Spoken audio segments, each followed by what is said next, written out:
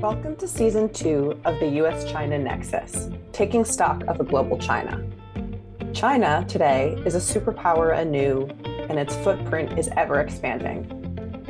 This season, each episode features a conversation with experts who unpack China's relations with different parts of the world. I'm your host, Eleanor M. Albert, a research fellow with the initiative. Today, our guest is Min Ye. Min Ye is an associate professor of international relations at the Pardee School of Global Studies at Boston University. Her research is situated in the nexus between domestic and global politics and the intersection of economics and security, with a focus on China, India, and regional relations. Her publications include The Belt and Road and Beyond, State-Mobilized Globalization in China, 1998 to 2018, which came out in 2020. Min Ye was previously selected as a Public Intellectual Program Fellow with the National Committee on U.S. China Relations and a Rosenberg Scholar of East Asian Studies at Suffolk University. Min, welcome to the show. We're going to talk today about the Belt and Road. But before we talk about the high ticket items, I wanted to ask you how you came about tracking and following what has really become this flagship initiative of Xi Jinping. This is fundamentally the most important question. The external analysts are lagging behind when it comes to China's domestic policy evolution or change. It's lagging behind by about a year to 18 months. When I started to pay attention to BRI, it was 2013, right? In 2014, it was already very clear to me this is something significant. The reason that I was able to detect that, and most of my colleagues didn't, because I was attending a lot of China scholarly think tank conferences on the economy, on international relations, and I wasn't looking for BRI, but BRI just stood out to me. The economists, they didn't know what to do. They were in such despair, trying to find solutions to overcapacity. And I also kind of feel there was very strong political insecurity because the new leader just came and China had a very different kinds of over-construction, infrastructure, resources, investment before this leader. People were developing their vested interests and their career trajectory in the pre-existing constructions, right? And now this new leader came and they don't know how this is going to affect their work and their future. Clearly, BRI was announced by the leader, so it's politically safe. And yet it's also about investment, project, infrastructure, globalization, connectivity, right? So the five connectivity, like people, culture, policy, trade, investment, infrastructure. So you can see that everyone can be part of this safe new strategic initiative. The political aspect was really important, and that affects the domestic policy community. They find BRI, this is strategically, optimistically very convenient venue for them revamp, readapt, and continue their previous endeavors. But at a more humanistic level, and for people who grew up in China, and who are familiar and versed with the Chinese ideas, aspirations, perspective, I can see that so many Chinese scholars or businesses who perhaps will not have any use of BRI, but feel attracted to BRI. The idea is it's really speaking to their learned, acquired perception of the world and China's role in the world. So the cultural symbolism of BRI, one was the maritime domain, the maritime exploration led by Admiral Zheng He. This has been going on as a myth to China. It's open outlook, going to the sea, spreading Chinese culture and gifts, and while bringing goodwill or sharing China's goodwill and bring appreciation of the Chinese cultural and technological achievements. And the Silk Road, that's even more historic. because the Chinese had thousands of years of land exploration. In fact, I think at almost all diplomatic conference rooms, these big fancy office buildings in the diplomatic offices, they all have the Zhang Qian, this painting of Zhang Qian going to the West. I think this aspiration or ambition to be this new benign global force, that makes these announcements very attractive. So you have two levels, right? At the top level, at the global level, at a more humanistic level, the Silk Road and the maritime Silk Road, it just speaks to the Chinese fundamental intellectual historic core. And then at a more operational policy level, and then the economic needs, the political safety net, then the diplomats and the strategists can also fashion way of connecting their ongoing efforts with BRI. I haven't seen any policy in my whole life that got so much interest from so many people in China. But that doesn't mean it's not criticized. I remember very clearly that online when the Chinese Ministry of Foreign Exchange talk about the Marshall Plan, Chinese Marshall Plan, you have this media outcry from ordinary people, right, charging this person for forgetting our own poor schools, children, thinking about overexpansion. And even in late 2015, at a very high BRI think tank meetings with scholars, half of the scholars were very critical and half of them are very, very supportive. The middle grounds actually are the minority. And this also indicates that in China, this is by no means a well thought and coordinated policy, but it has the Chinese logic, the humanistic global aspiration logic related to China's nationalism, globalism. Then you have this political economic logic of development, economists and construction companies, investors. They need something to safely carry out. That's why I say there's a gap, because when I came back to the United States in 2014 and I said this is the real deal, for about 2 years, every person that I spoke to, they were so dismissive. It's just talk. There's no money, there's no funding mechanism. Then I say, well, it can't be just talk when you have so many elites pouring their resources and trying to figure out ways to implement it. And then we have the BRI Summit #1, 2017. Then people, the diplomats in Beijing, they already understood that this is big deal.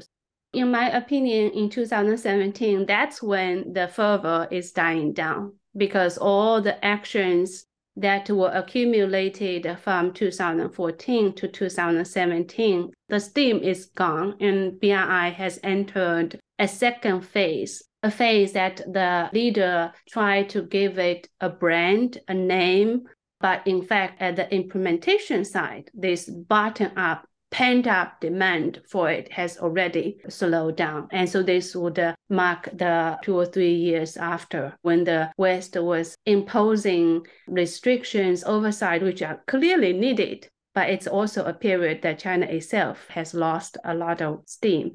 And now I think we're entering another phase, lagging behind. During COVID, none of us could go to China or work with Chinese. COVID really disrupted the trajectory of BRI. China could not sustain the big projects, for example, these big routes, right? The corridors, the CPAC, and then the Ukraine war basically stopped the China-European railways. So BRI is really facing a lot of disruption. And the financial sustainability of the partner countries is also concerning.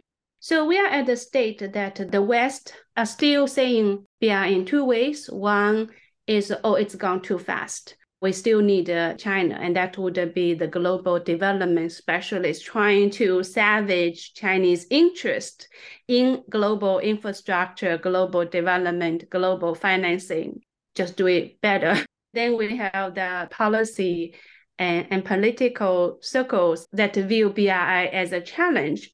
China is putting up a systematic, coordinated grand strategy to dominate the technology space and to bind different regions. But I think the BRI within China has already entered a new phase during COVID, just out of expediency. And also the Chinese domestic economic sectoral change makes this as necessary. That is, has moved to green BRI and digital BRI and infrastructure. And that's where I feel if the West can understand BRI not in a lagging fashion, rather in a pre-science fashion, then they'll know that BRI's new direction actually would make the rhetorical element like cooperation a possible avenue.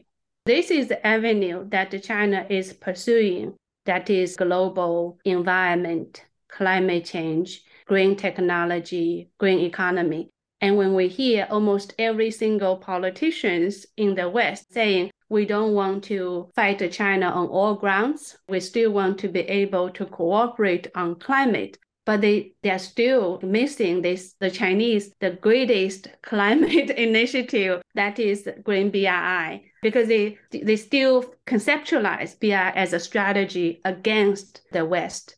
So we are missing an opportunity in cooperating more proactively. That was a great overview of how this has evolved, how you got interested in it. This fall will be 10 years since BRI was first announced.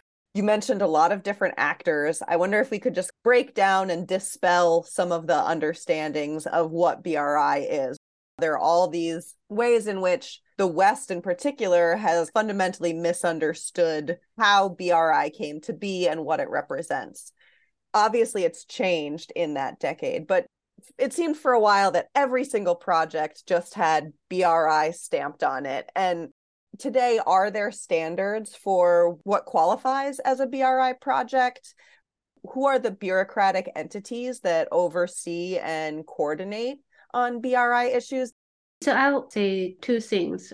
One, I think it's a right question to ask and to push the Chinese side and what's BRI project. And this has been ongoing effort in China too. To what extent you want to offer clarity and mechanism so that the risk of all China projects will not become a government diplomatic risk. This question is not only welcome and encouraged and urged by outsiders. It's actually urged by China too.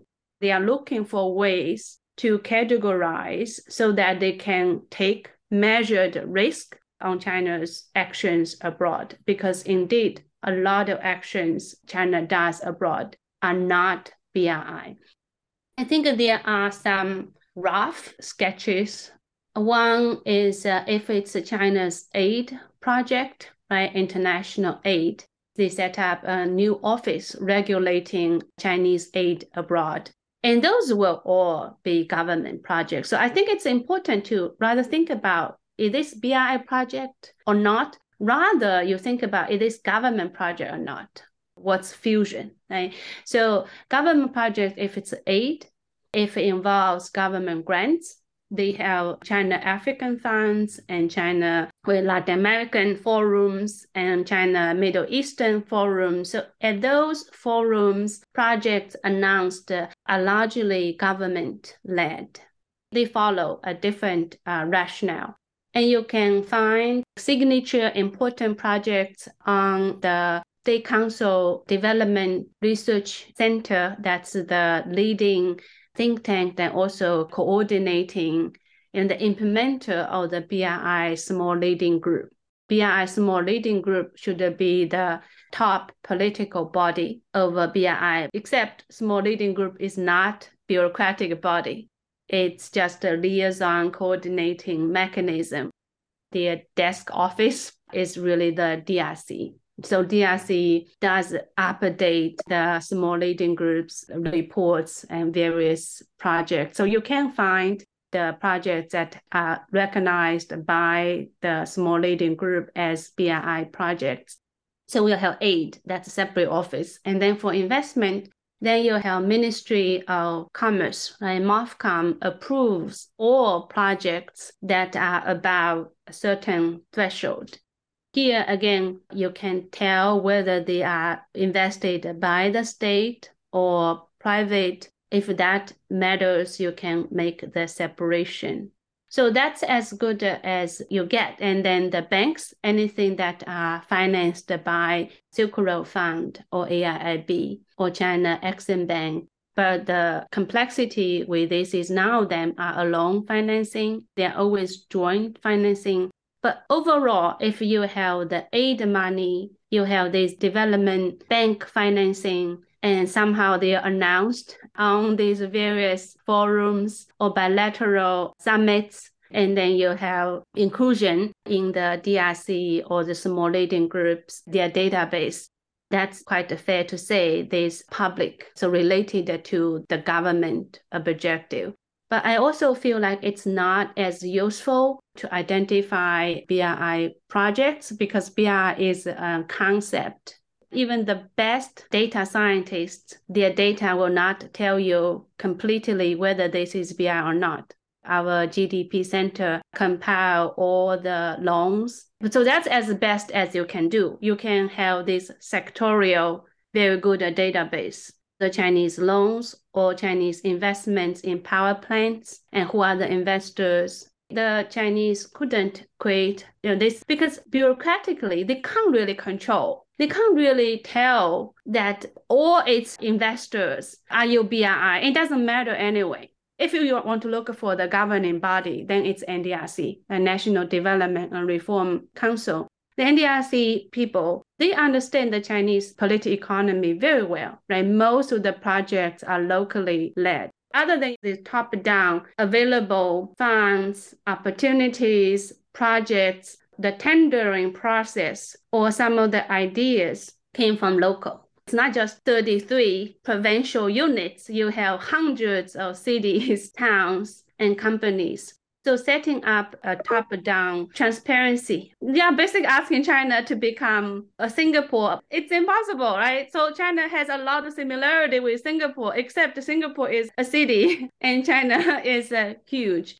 So that's where I think it's useful to identify by the financing mechanism to what extent the government is involved in the projects. But it's futile and it's unnecessary trying to impose so-called transparency on everything China does under the sun.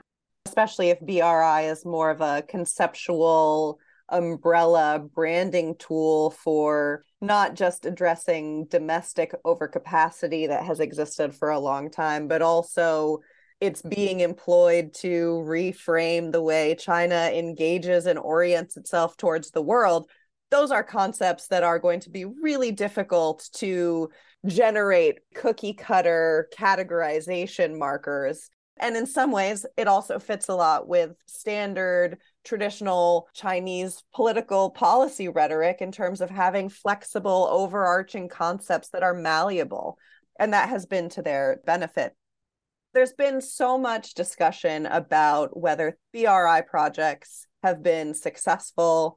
Are there some success stories that you have studied that you want to share in terms of the impact that they've had? And then the flip side of it, what are some of the growing pains or lessons learned, either for China or for recipients?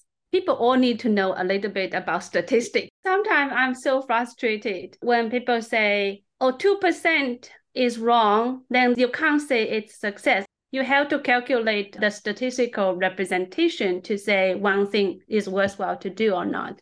In general, I think all the commentators, when they talk about this, they don't have the statistical formula behind it. I can't tell you that everything is successful because it's not. If we want to do a model recipient of BRI, what that would be? Malaysia, I guess. But I mean, Malaysia is benefiting, right, significantly. And yet you can't say Malaysians are all successful or all the projects in Malaysia are successful. Within China, BRI is still more popular then unpopular. Survey after survey shows more than 80% of Chinese support BRI. And then you think about the real elites, the local governments, companies, think tanks, bureaucrats, and then they think BRI is a more useful venue for them than otherwise. In a sense, it's still quite popular for China, right? Overseas investments, export of EV and green technology exports, health corporation. BRI is a good brand for them, and it's a accepted venue, and you have regular meetings. So I anticipate the BRI summit or the 10 years, you'll see a lot more projects, initiatives coming from this fusion of local and top-down interests. And in terms of overseas, in general, the BRI benefits the elites more than locals. But even when they are benefiting the localities, it doesn't make it a popular project. But over 10 years, they bring changes that are better for the locality. But nevertheless, people still don't like it. I'll give you a personal example. I was so sad that my childhood house was repossessed by the government, the whole wetland area. For all of us, like the whole generation of us growing up in that area, we all really, really sad by this redevelopment of a very vibrant community into the wetland park. And the elderly people certainly were distraught. But then this community is unviable because the elderly who will grow old, there are no working age population who were living there. And so the government repossessed the whole wetland area and then turned into a really outstanding, really beautiful, massive wetland park. It's all the riverways, bridges, lands, and temples. It's very well done. And then the community, they were relocated.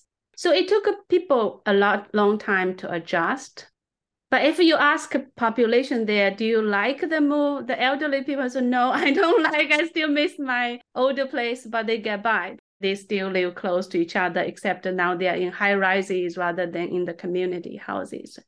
My presumption would also be that for the type of work that some of BRI projects are being done overseas, there's an added level of challenge because in the Chinese context, that's a relationship between state and society. When you take BRI projects outside of the Chinese context, it's a state to state and then state to society relationship. And Chinese actors aren't necessarily always working on a two-pronged front. They prioritize a state-to-state relationship. The trickle-down effects of what BRI comes to represent for local communities of BRI recipient projects is probably more complex.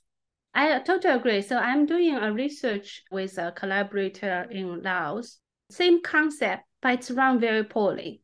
When I give you an example of the Chinese development, it's the local agents who were actually implementing this retransformation.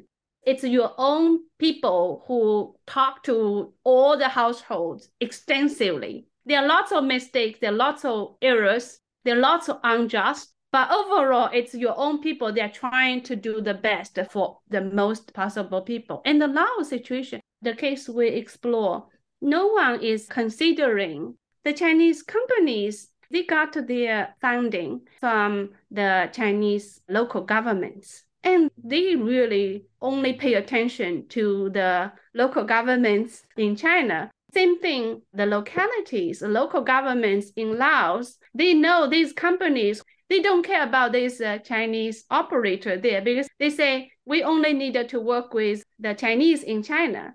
And so they don't even bother trying to work with the Chinese operators on site. So you'll find the operators doing something and then no cooperative show up from the local representatives or the government. So you can imagine that for already very faulty development, in the perfect case, And now you are transferring this experience abroad. So if you're thinking about public opinion, no, that's not going to help. But I do think a lot of non-China persons, when they only cite, oh, people are not happy, I think that's not really the fundamental. Public opinion works to a certain extent. Or they say, why do you build this speed rail in Indonesia? You only need a 3 hours drive. You already have a highway. No, the speed rail will shorten it to less than an hour and you can walk because you already are high traffic area, which means the business, the demand is there. Going back to our initial conversation on the ideology, the Chinese is a kind of infrastructure ideology, but also power is about infrastructure power. So the state penetrates and projects its authority in society through infrastructure. And that experience is not abroad. When infrastructure in non-China setting is a transactional calculation, right? Cost benefits. So you see that Chinese needs explain a lot more, and also the applicability of this model, whether it works, is actually very questionable. That makes a lot of sense. On top of this focus on the state penetration through infrastructure and different types of construction projects, there are also a lot of questions about the financing of these projects and the viability of the economic status of some of the recipients of these projects and loans. There's so much public discussion about this phrase of debt trap diplomacy, the narratives around it. How valid are those? So again, let me reiterate my point of statistics. If you think about thousands of projects and loans from China or more since 2005, I cannot say none of them are debt entrapment. For example, I studied China's investments in Africa in 2005, and perhaps out of the need to secure energy security or the critical mineral, hypothetical. Actually, I haven't seen one case that can be clearly identified as debt entrapment, defined as you give debt with a goal to possess your collateral. When we think about the banking, right? The banks lend me money to buy the house. The goal is not to make money or the loan. Rather, they want to indebt me so that they can possess my house in a few years. That's what we call debt entrapment.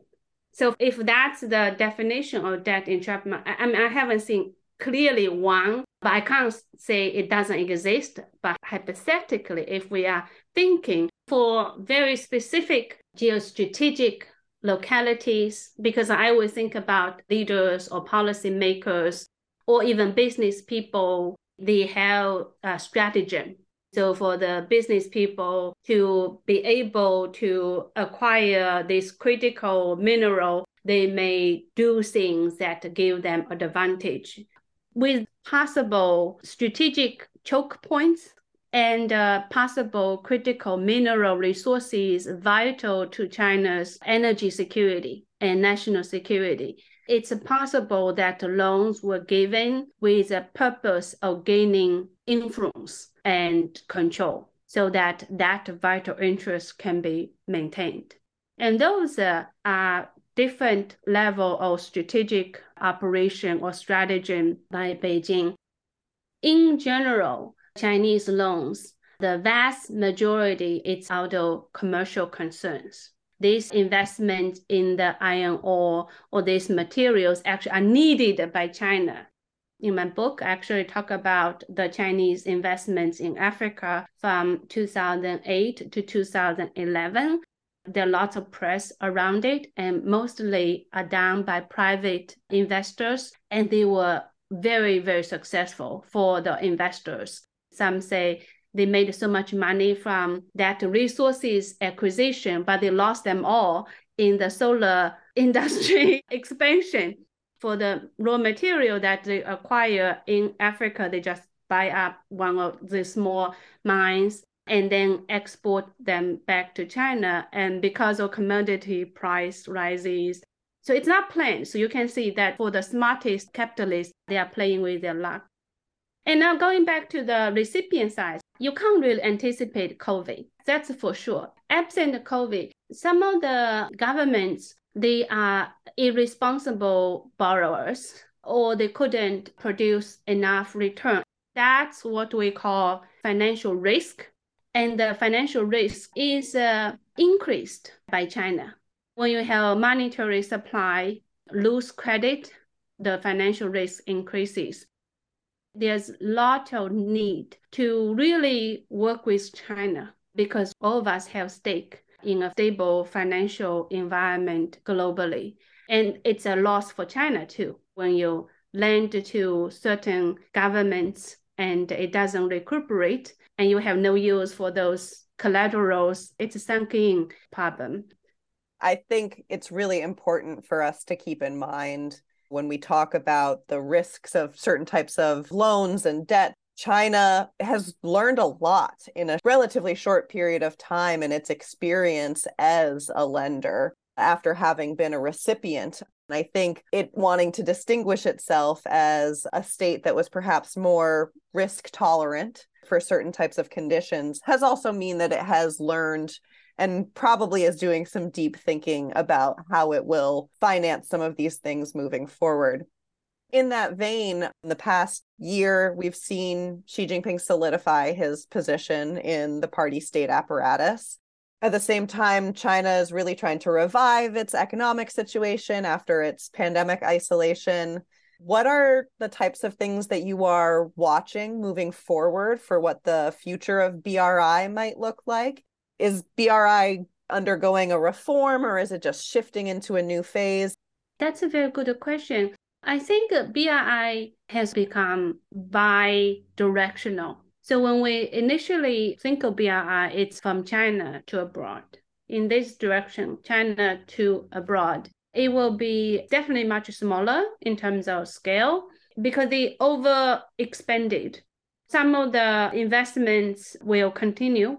I think a lot of those in Southeast Asia are moving relatively steadily. So Indonesia, Thailand, Malaysia, under the bracket of RCEP, the Regional Economic Comprehensive Partnership, the to abroad, that part is still ongoing. And then Latin America, Africa, they already had done significantly. So some of them are just about if some of the projects can be maintained, sustaining it and restructuring it.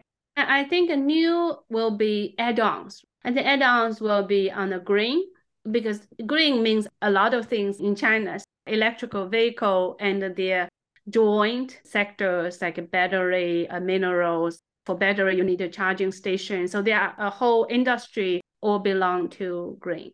And then digital, telecommunication, the infrastructure, but also digital devices, parts and components. So that's part of the so-called supply chain restructuring. I think this both will be based on major infrastructure or special economic zones. China built this industrial park in different countries in Africa and Southeast Asia. So they may provide the launch pad for the add-ons of digital and health, like vaccine production and medical devices, and the green BRI as add-on. But it's becoming inward too. So that's where I think at the BRI Summit this year, almost for sure, there will be a lot of business-led consortiums and how others can be investing in China and exporting in China. So I'm actually a political economist. I'm not a foreign policy person. So I think the real drama is within China. As a domestic political economy person, I got interest in the BRI because the drama moved overseas. But now I think it's home. It's a domestic. You will see new trends and whether some of these identified priorities like a trade restructuring, dual circulation, sustainable development, supply chain restructuring, whether this will happen and how it happens. We'll see a lot more from within China than outside. Our show is created and produced by Eleanor M. Albert. Our music is from Universal Production Music. Special thanks to Toya Ulan, Sherman Tong, and Amy Vandervliet. For more initiative programming, videos, and links to our events, visit our website at uschinadialogue.georgetown.edu. Don't forget to subscribe to our podcast on your preferred podcast platform.